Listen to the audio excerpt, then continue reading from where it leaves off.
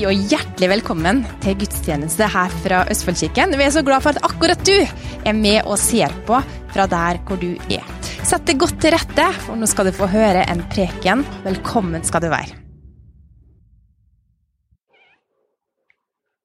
Forrige søndag når jeg preket, så begynte jeg å tale om dette emnet å oppmuntre seg selv i Herren. Og prekenen fra forrige søndag kan du se på Facebook, YouTube. Du kan også gå inn på nettsiden vår og se der, eller du kan også gå inn på Visjon Norge sin plattform og også se prekenen igjen. Fordi at dette på en måte blir del 2. Forrige søndag så snakket jeg om dette å oppmuntre seg selv i Herren, og i dag så dagens titel «Hvordan oppmuntre seg selv i Herren». Men før jeg går inn i mer praktisk undervisning om det, så vil jeg legge en plattform, så jeg tar litt tilbakeblikk, og leser også det som teksten vår for dette emnet. Og det 1. Samuels bok, kapittel 30, fra vers 1. Og da leser vi. Da David og hans menn kom til Siklag på den 3. dagen, skjedde det. Amalekittene hadde plyndret landet i sør og Siklag, og de hadde rykket inn i Siklag og satt ild på byen. De hadde også tatt til fange alle kvinnene og de andre som var der, fra den minste til den største. De drepte ikke noen, men de tok dem med seg og dro bort. Så kom David og hans menn tilbake til byen, og se, der var den nedbrent. Deres koner, sønner og døtre var tatt til fange. Da hevet David røsten og gråt, sammen med alt folket som var med ham, helt til de ikke klarte å gråte mer. Og vers 5 og videre. Davids 2 koner, Israelitinnen Akinoam og Abigail, enken etter karmelitten Nabal, var blitt tatt til fange. David kom nå i stor trengsel, for folket snakket om å steine ham. For alt folket ble bittre i sjelen, hver mann på grunn av sine sønner og sine døtre. Men David styrket seg i Herren sin Gud. Så sa David til presten Abiatar, Akimeleks sønn, kom hit til meg med efoden. Og Abiatar kom med efoden til David. Så spurte David Herren om råd og sa, skal jeg sette etter denne flokken som har vært og plyndret? Skal jeg innhente dem? Og han svarte ham, sett etter dem, for du skal sannelig innhente dem og berge alt de har tatt. Forrige gangen jeg preket, så snakket vi i detalj om denne teksten. Og jeg skal ikke gå i detalj angående det i dag, jeg skal bare knytte noen tanker rundt dette. Og det som da skjer her, jo at Israel med David i spissen har vært på erobringstokt og erobret da og vunnet fysiske krigers seier. Og jeg tok en runde på det der, at det ikke slik Gud opererer i det nye testamentet. Klart Gud eksisterte gjennom alle kriger og uroligheter gjennom verdenshistorien. Gud har bestandig eksistert, men Gud ikke den som på en måte tar initiativ til krig og elendighet. Det ondskap, det menneskets onde hjerte og så videre. Men midt i vanskelige situasjoner så Gud der. Så Gud der og hjelper og beskytter og leder mennesker så at de likevel kan leve et godt liv.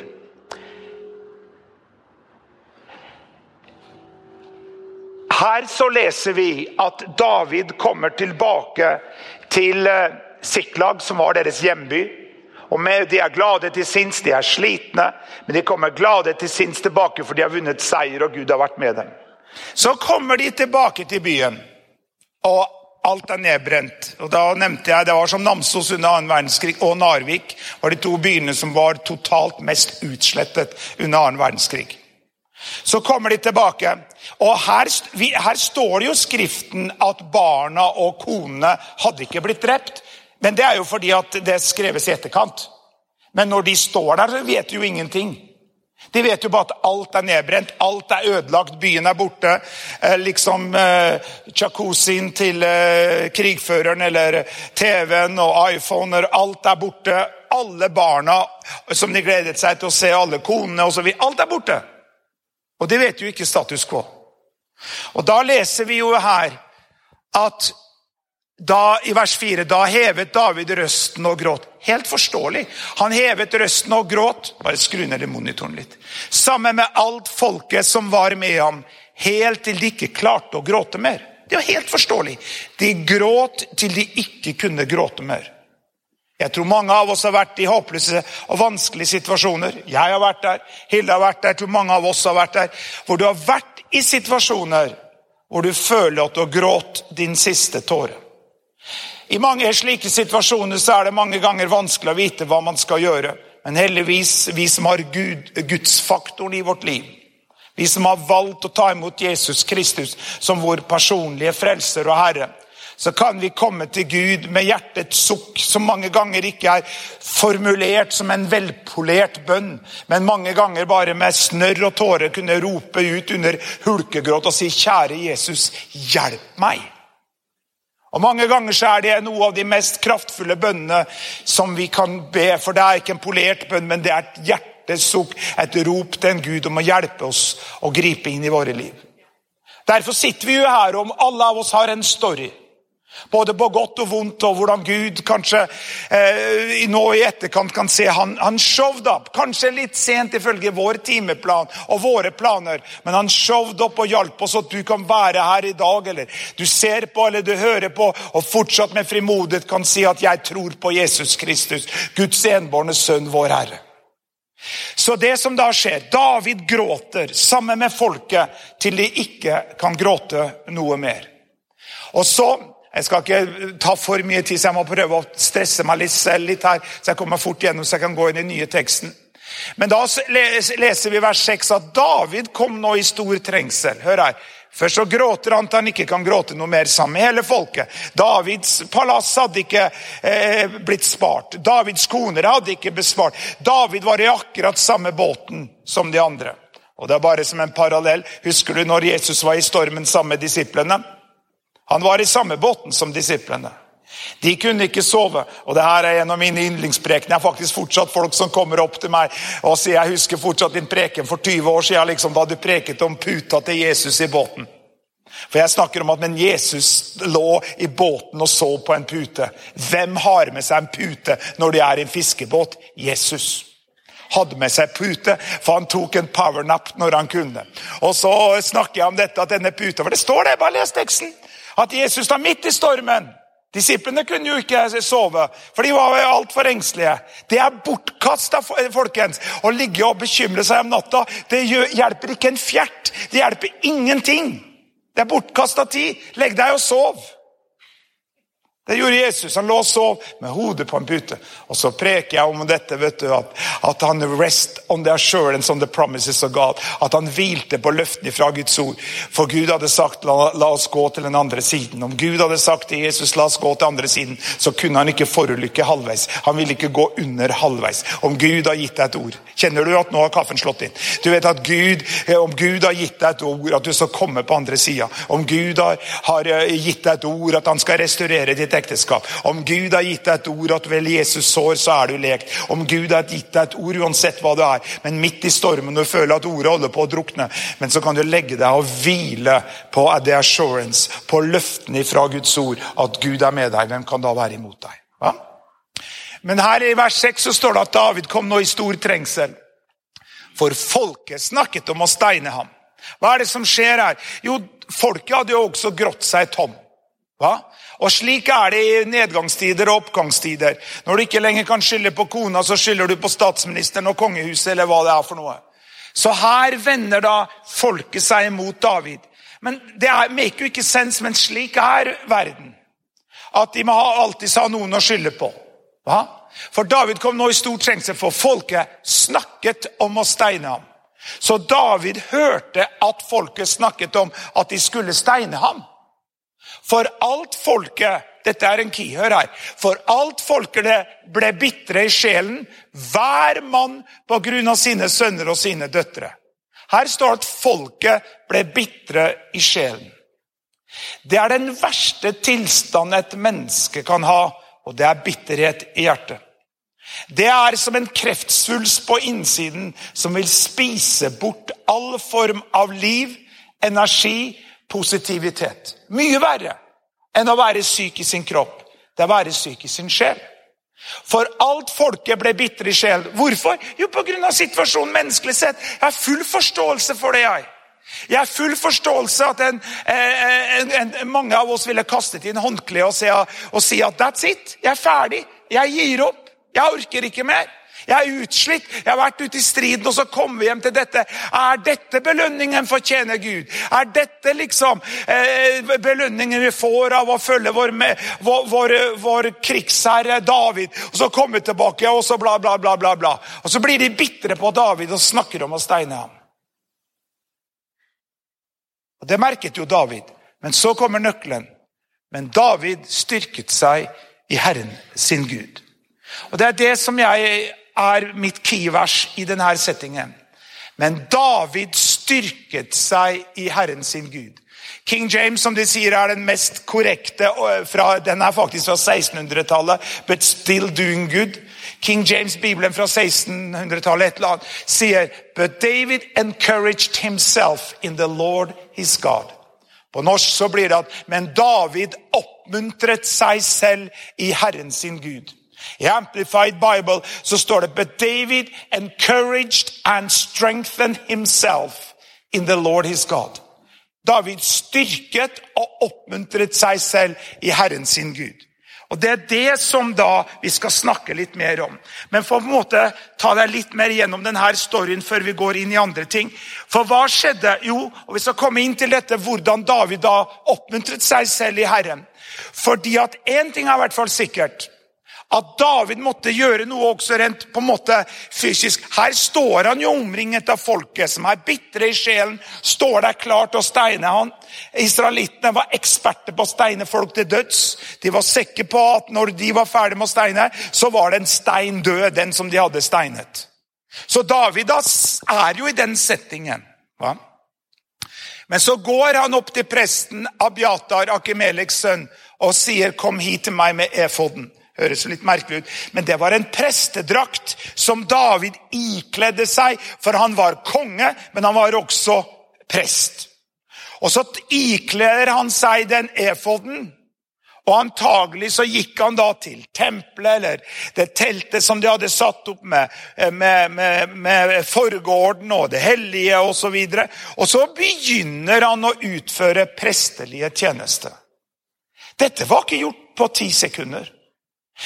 Det var en prosess, det var en liturgi de skulle gå igjennom før at han kunne komme til det punktet at han kunne virkelig søke råd hos Gud. Først måtte de tenne det, og forskjellige slike seremonielle ting som vi slipper, for Jesus har banet en vei rett inn i Gud Faders aller helligste gjennom sitt blod.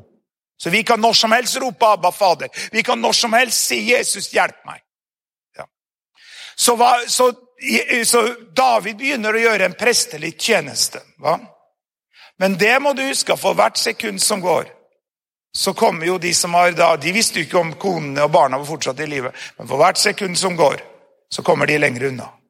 Men David tar den tiden. Vi vet ikke hvor lang tid det tar. Vi vet ikke. Og jeg tror ikke han begynte med en gang, for her må du huske, Davids tilstand, han var ikke bitter i sjelen, som folket, men han hadde grått seg tom. Han var tom, folkens. Har du vært tom noen gang? Har du noen gang gått tom for bensin på veien?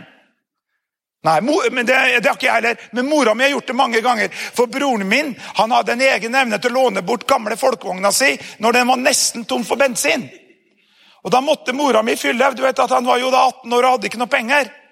Så han sa, mamma, bare ta bilen min du, tom for bensin. Så hun da, hun måtte fylle igjen og igjen og igjen. Men da fikk jo han gratis bensin, ikke sant? Ja, anyway. Men David var jo tom. Så hvis han hadde sagt, Gud, hva skal jeg gjøre for noe? Han ville ikke hørt hva Gud sa. For det eneste han hørte, det var klingringa med steiner av folk som planla å steine ham. Det var gråten, klaginga, sytringa, nødropene fra folket. Så hvis han hadde sagt, Gud, hva skal jeg gjøre for noe? Har du noen gang vært i en situasjon du trenger å høre fra Gud? Og så sier, kjære Gud, hva skal jeg gjøre? Du hører ikke en ting. For du hører bare din fortvilelse. Du hører bare dine følelser. Du hører bare status quo, at du har mistet jobben, eller du hører bare rapporten hva legen har sagt om din helsetilstand, eller det eneste du hører hva Gud skal gjøre for noe når det siste bankstatementet, eller hva det for noe, om du har fått restskatt, eller uansett hva det for noe. Så når du sier, Gud, hva skal jeg gjøre for noe? Så svarer jo Gud. Så når du sier, Gud, hva skal jeg gjøre? Han svarer der og da.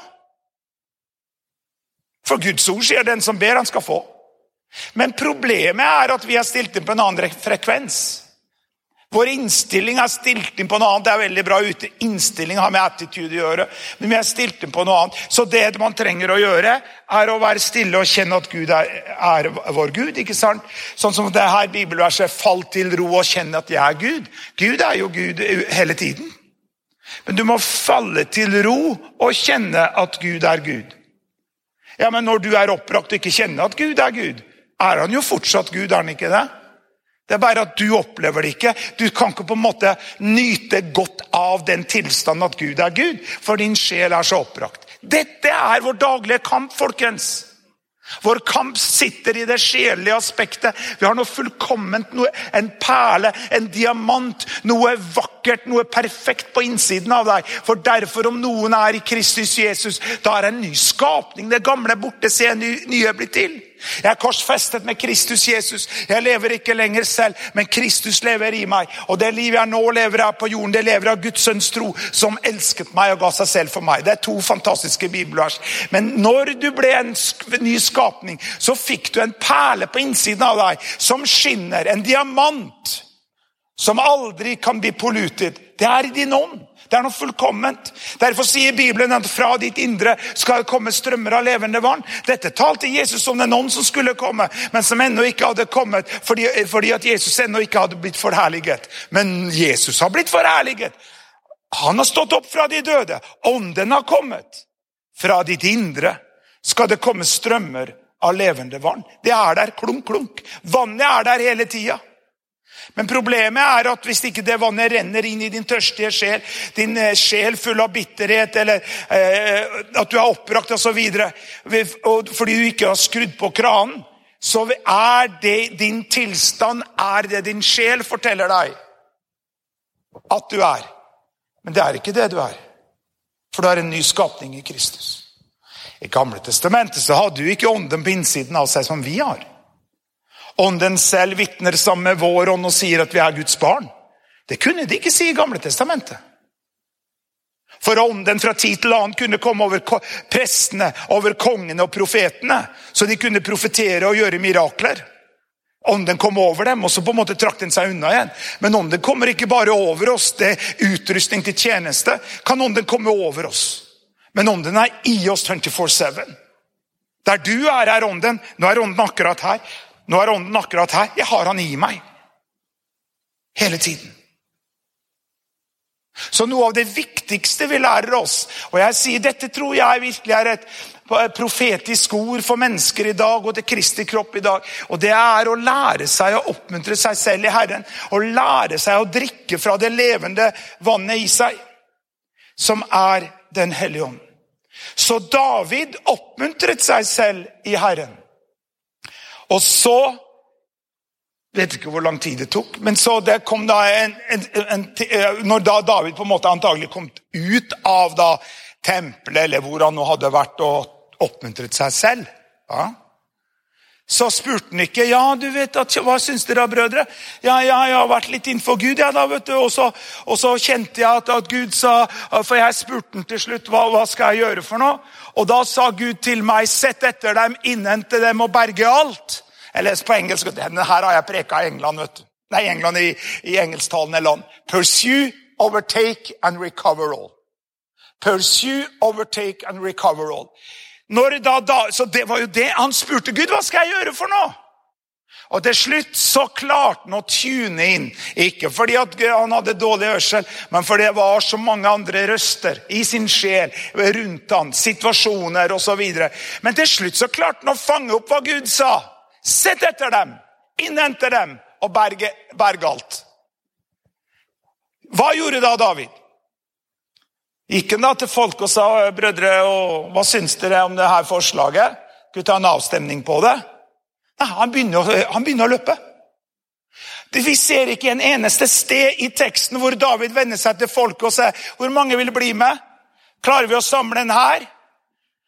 Peder, blir du med? Marte, blir du med? Orker du en runde til? Leser vi det? Leser vi at den spurt, har vi en majoritetsbeslutning på det her, at dette er en bra plan? Nei, han begynte å løpe. Han hadde fått et ny sving over stegene sine. Han hadde fått en ny energi, og han begynte bare å løpe. Og da ser jo folket på seg, se på David, hva skjedde med han da?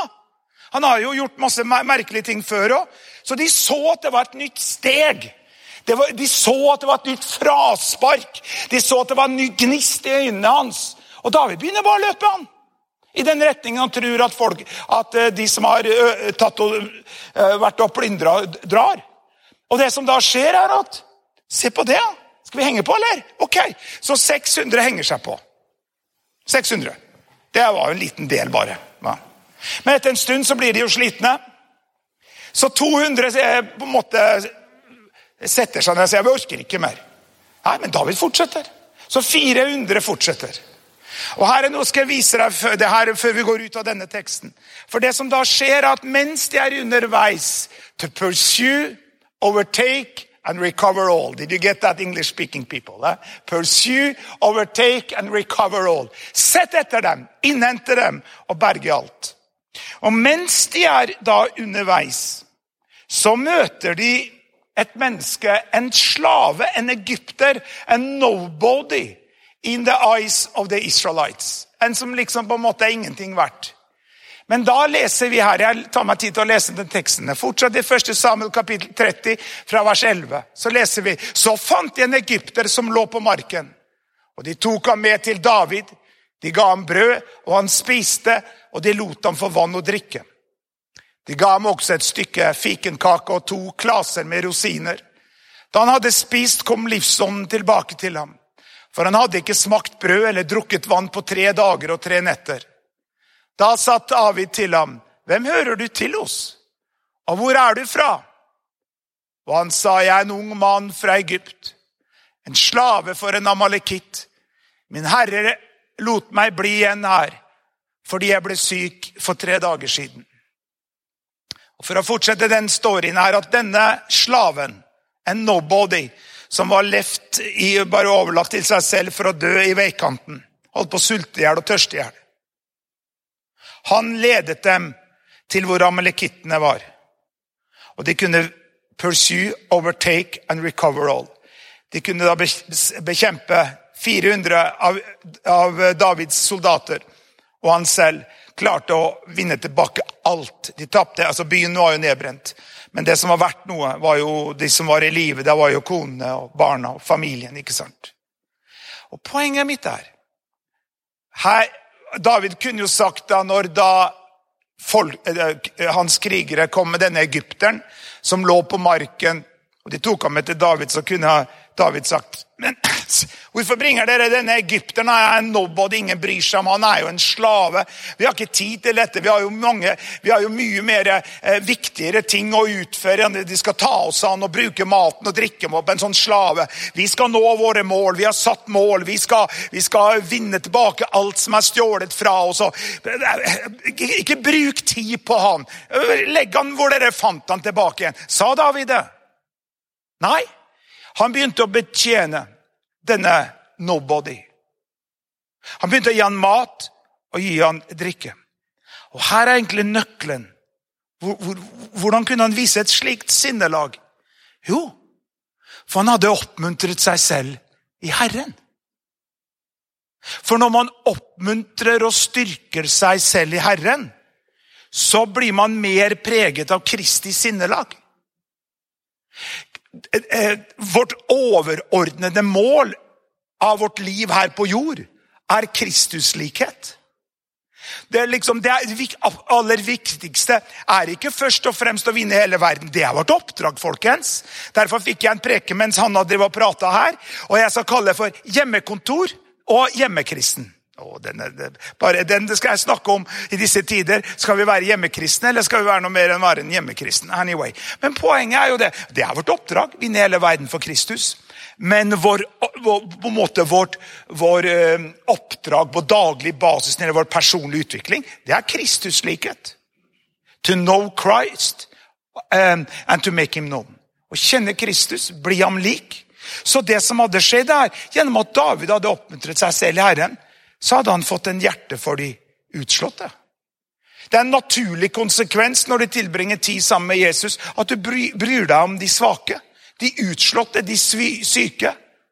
Hva? Det dere har gjort mot en av mine minste, sa Jesus, har dere gjort mot meg. Og de sier, når så vi deg sulten, Jesus, når så vi deg hungrig? Så hva er det som skjer her? Jo, David hadde fått igjen en følsomhet for andre menneskers behov. Han hadde begynt å bry seg om noe mer enn sin egen tilstand av å ha grått seg tom, av å være fortvilt, å være i håpløshet, men gjennom at han hadde styrket og oppmuntret seg selv i Herren, så hadde han på en måte, forstå meg rett, glemt sine egne behov og blitt mer oppslukt av Kristi sinnelag og Kristus sitt hjerteslag i møte med alle mennesker. Så når du går på Rema 1000, så er det følsom at kassadama, du ser at ikke hun har det så bra. Og så får du et ord akkurat der og sier at, må du huske det? Og så ser du jo det har navneskilt, og så sier jeg, husk det, Elsa, Gud er glad i deg. Må ikke gi opp. Hvor mange ganger har vi ikke hørt slike historier, noen som krysser en bru, høy bru over et vann, og så står noen der og klart å ta livet av seg, hoppe utenfor rekkverket. Så kommer en person i rette tid og sier, må ikke gi opp. Gud har en plan for livet ditt. Hørte nettopp en story, det var noen som ringte til en som skulle akkurat ta livet sitt i andre enden av telefonen. Men gjennom at den personen som kjente at den skulle bare ringe den personen akkurat da, ringer han og sier, må huske det, Tore, eller hva han heter for noe. At må ikke gi opp. Det kan være tøft, men Gud skal ta deg gjennom. Og det berget livet hans, for han skulle akkurat ta livet sitt. Hva er det som skjer? Når vi oppmuntrer oss selv i Herren, så kommer Kristuslikheten fram. Og det hele tiden er det viktigste vi holder på med. Så de vant alt på grunn av at David oppmuntret seg selv i Herren. En mann, en leder, visste veien. Lederskap er å føre og gå forover og fremover og vise en vei som leder på den rette veien. David oppmuntret seg selv i Herren, og vi har snakket om hva gir deg energi, hva får du energi av? Og bare noen vilkårlige bilder her har du Duracell-batteriet, hele tiden nye friske batterier. Skipperen, når skipperen skal ta seg mat, da tar han en boks spinat. Noen av dere vet ikke hva skipperen er en gang, Alex, vet du det? Har du sett skipperen-filmer? Eksisterer de fortsatt? Ja, det er veldig bra. Energien til skipperen er spinat. Og poenget er jo det, at for at lys skal komme, for at energi skal komme, så må det jo være koblet til. Det blir ikke lys i en lampe som ikke er koblet til lysbryteren. Det vet jo Stian som er både elektriker og ingeniør og jeg vet ikke hva. Men by the way, bare for å nevne, i fjor på 3 måneder så hadde vi en strømregning på 3 måneder på 70 000 i april, mai og juni. I år, april, mai og juni, så var den på 9 000. Takket være Stian, for hun har fått helt nye varmepumper her. Så det er veldig bra, Stian. Well done. Så du kommer til å ta deg av aggregatet i himmelen. Du må være koblet til. Va? Og det er jo det som skjer egentlig, og nå skal jeg gå inn i, og også mer, jeg måtte legge en plattform her. For hvordan oppmuntrer man seg selv i Herren? Jeg skal ha forskjellige punkter, det blir flere prekener om dette. Hvordan oppmuntrer man seg selv i Herren? Jo, gleden i Herren er din styrke. For når vi møter David her, er han tom. Han har et folk som er bittre i sjelen. David har grått sin egen gråt. Han har grått sin siste tåre. Han har ikke noe energi. Men her sier Skriften at gleden i Herren er din styrke. Og en Nehemia 8:10 som er et fantastisk bibelvers, for denne dagen er helliget vår Herre. Sørg ikke, for gleden i Herren er deres styrke. Det var jo virkelig et ord som ville passe til David i den situasjonen. Og som vi sier på engelsk, the joy of the Lord is your strength. Gleden i Herren er min styrke. Så klart, da kan du jo snu på det, at hvis du ikke har noe styrke, så har du ingen glede.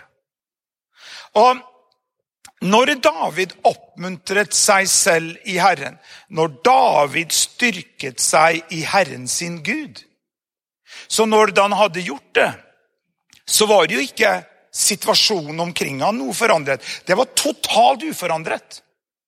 Enhver forandring i våre liv kommer fra innsiden ut. Enhver forandring starter på innsiden ut. Ikke sant? Og det derfor som også Hanna nevnte her, vi ikke som vi hadde morgenbønn her, vi trenger ikke være som strutsen som putter hodet i sanden og prøver å glemme omstendighetene.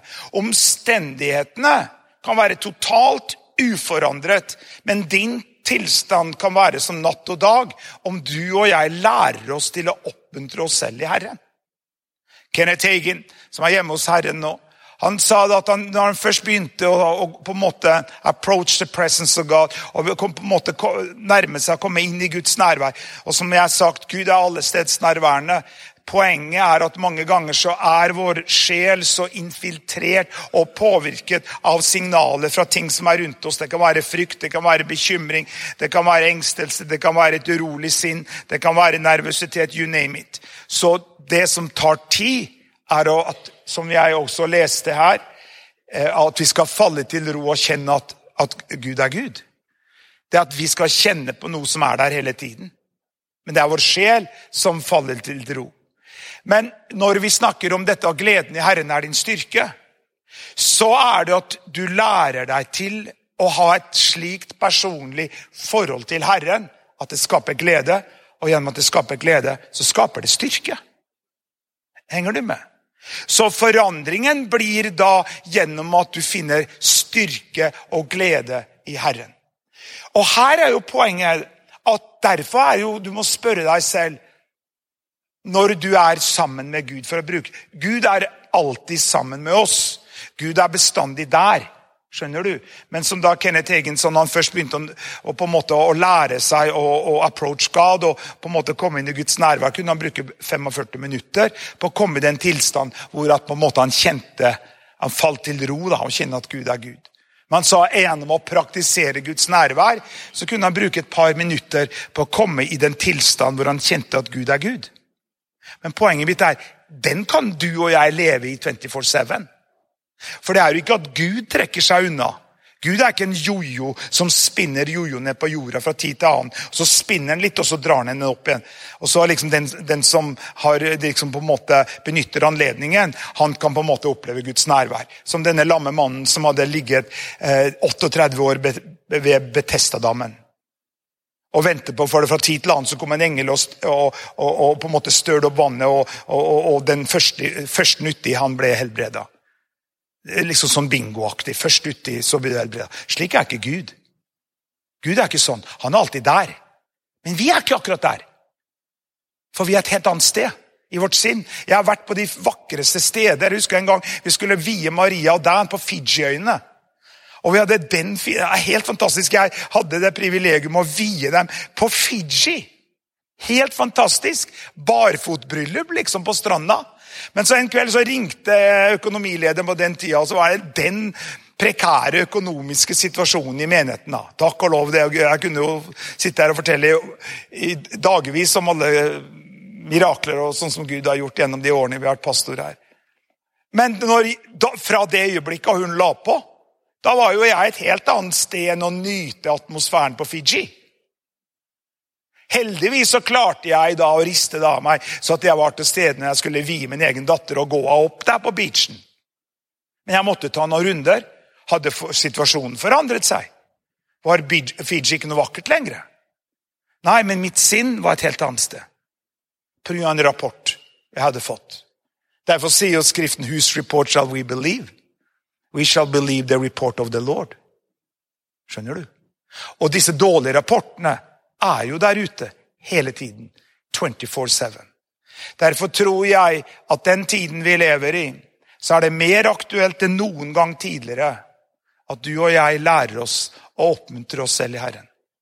I dag så jeg på Instagram en pastorkollega at nå kunne de begynne å ha gudstjenester der i Nairobi, men de måtte jo da sette stolene 1 meters avstand, så da kan de jo bare ha halvparten av kapasiteten. Så jeg regner med at det de gjør at de kjører 5-6 gudstjenester da gjennom hele søndagen, for å ikke ha for mye folk der og så videre. Men en annen, Andy Stanley for eksempel i Amerika, megachurch i Amerika, de har valgt å kansellere alle former av gudstjenester ut året.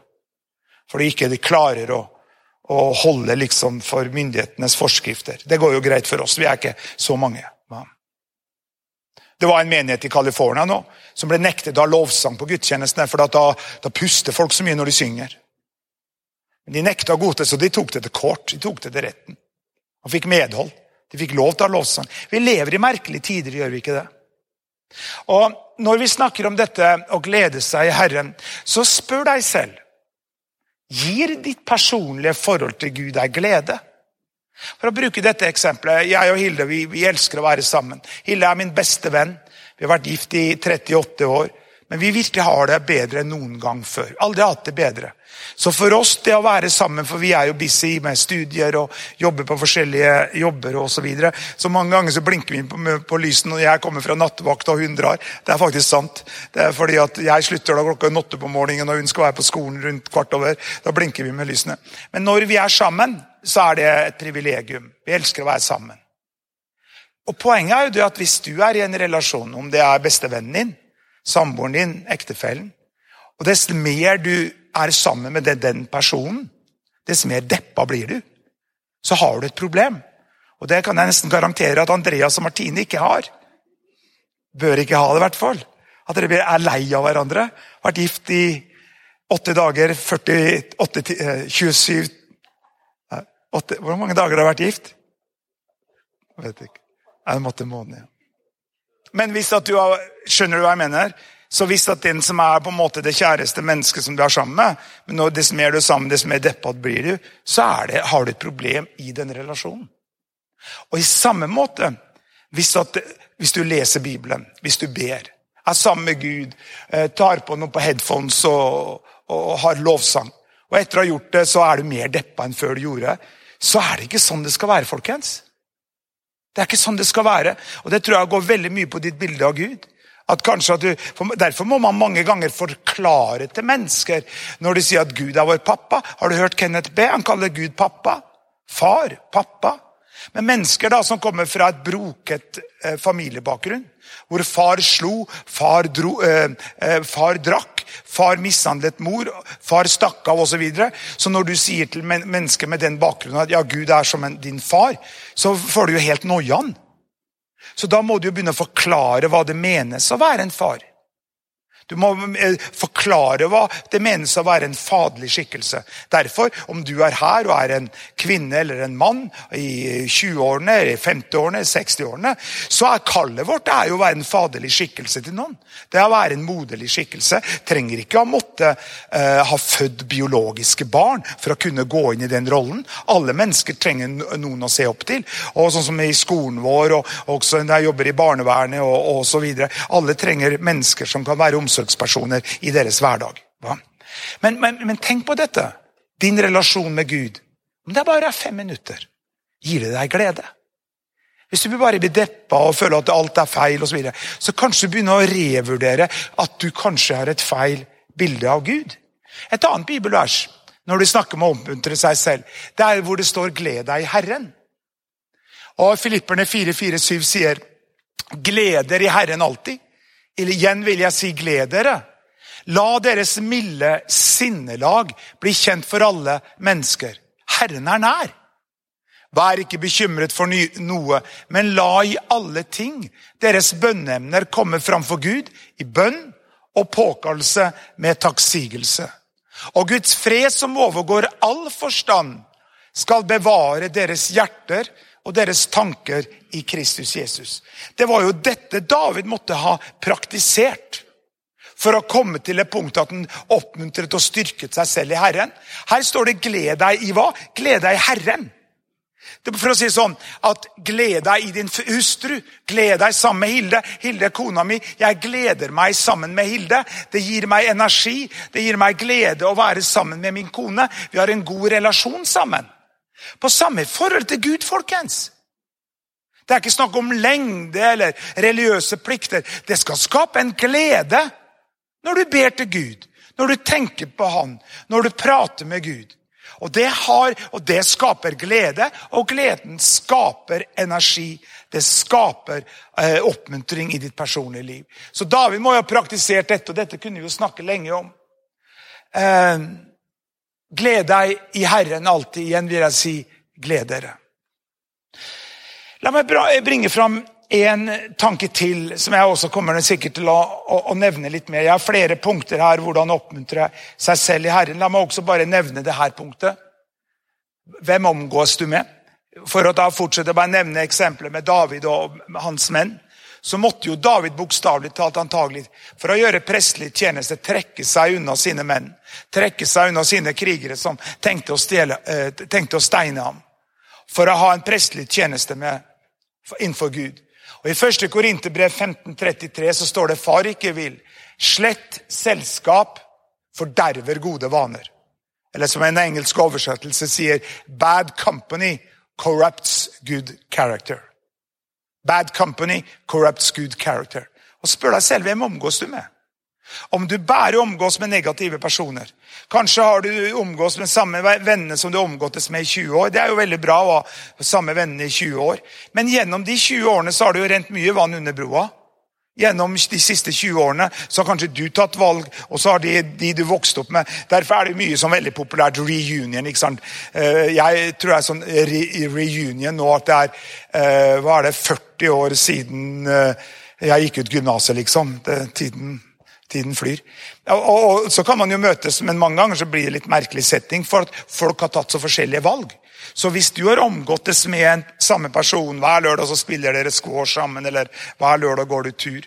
Men mer og mer så blir samtalen som du har med din barndomsvenn, veldig mer og mer tom, mer og mer konfliktfylt. For den personen har tatt valg som helt annerledes enn de valgene du har tatt. Så du føler deg liksom litt sånn tom når du har vært flere timer sammen med den personen. Ja, da kanskje du skal vurdere og kanskje ikke bruke så mye tid sammen med den personen. For du jo ikke gift. Et vennskap. Du ikke gift med et vennskap. Et vennskap kan være for en tid, men hvis det ingenting som forener, hvis det ingen dynamikk, hvis det ingen energi som blir skapt når man sammen, så kanskje man skal få seg venner som på en måte skaper det. Kan bare lovsangerne komme fram. Og på samme måte, hvis du snakker om dette, hvem omgås du med? Så spør deg, hvem gir deg energi? Hvem skaper positivitet i ditt liv? Hvem på en måte som du omgås med gjør at du får et positivt blikk på situasjonen rundt deg? Gir det oppmuntring, gir det styrke? For du og jeg kan ikke bare omgås med negative mennesker, for vi trenger positive faktorer i vårt liv for å klare å handle og klare å takle hverdagen. Så la meg nevne ett punkt til før jeg på en måte avslutter, som jeg kommer sikkert til å fortsette med neste gang. Når vi snakker om det der, hvordan oppmuntre seg selv. Og det dette, hold deg ikke borte fra kirken. Hebreerne 10:25 sier, og la oss ikke svikte vår egen forsamling, slik noen pleier å gjøre. Eller som en annen oversettelse sier, la oss ikke holde oss borte fra vår menighet. Og i disse tider, hvor i hvert fall så kunne vi begynne med gudstjeneste igjen, for vi har lov å samles opp imot 200 personer. Vi ventet fortsatt når det var bare lov å være 100, men når de åpnet opp for at vi kunne være opp imot 200 personer, så går det bra. Men det som vi ser, når vi snakker om dette med, nå har det jo blitt mer og mer vanlig, kanskje noen av dere har hjemmekontor. Jeg var litt skeptisk på høyskolen, så i det faget jeg har nå, så har vi all undervisning på Zoom. Det har faktisk fungert veldig bra, men jeg jo en veldig utadrettet person. Jeg får energi ved å ta på andre mennesker, prate med andre mennesker, ha kommentaren og humoren på lur og så videre. Jeg får energi av å være sammen med andre mennesker.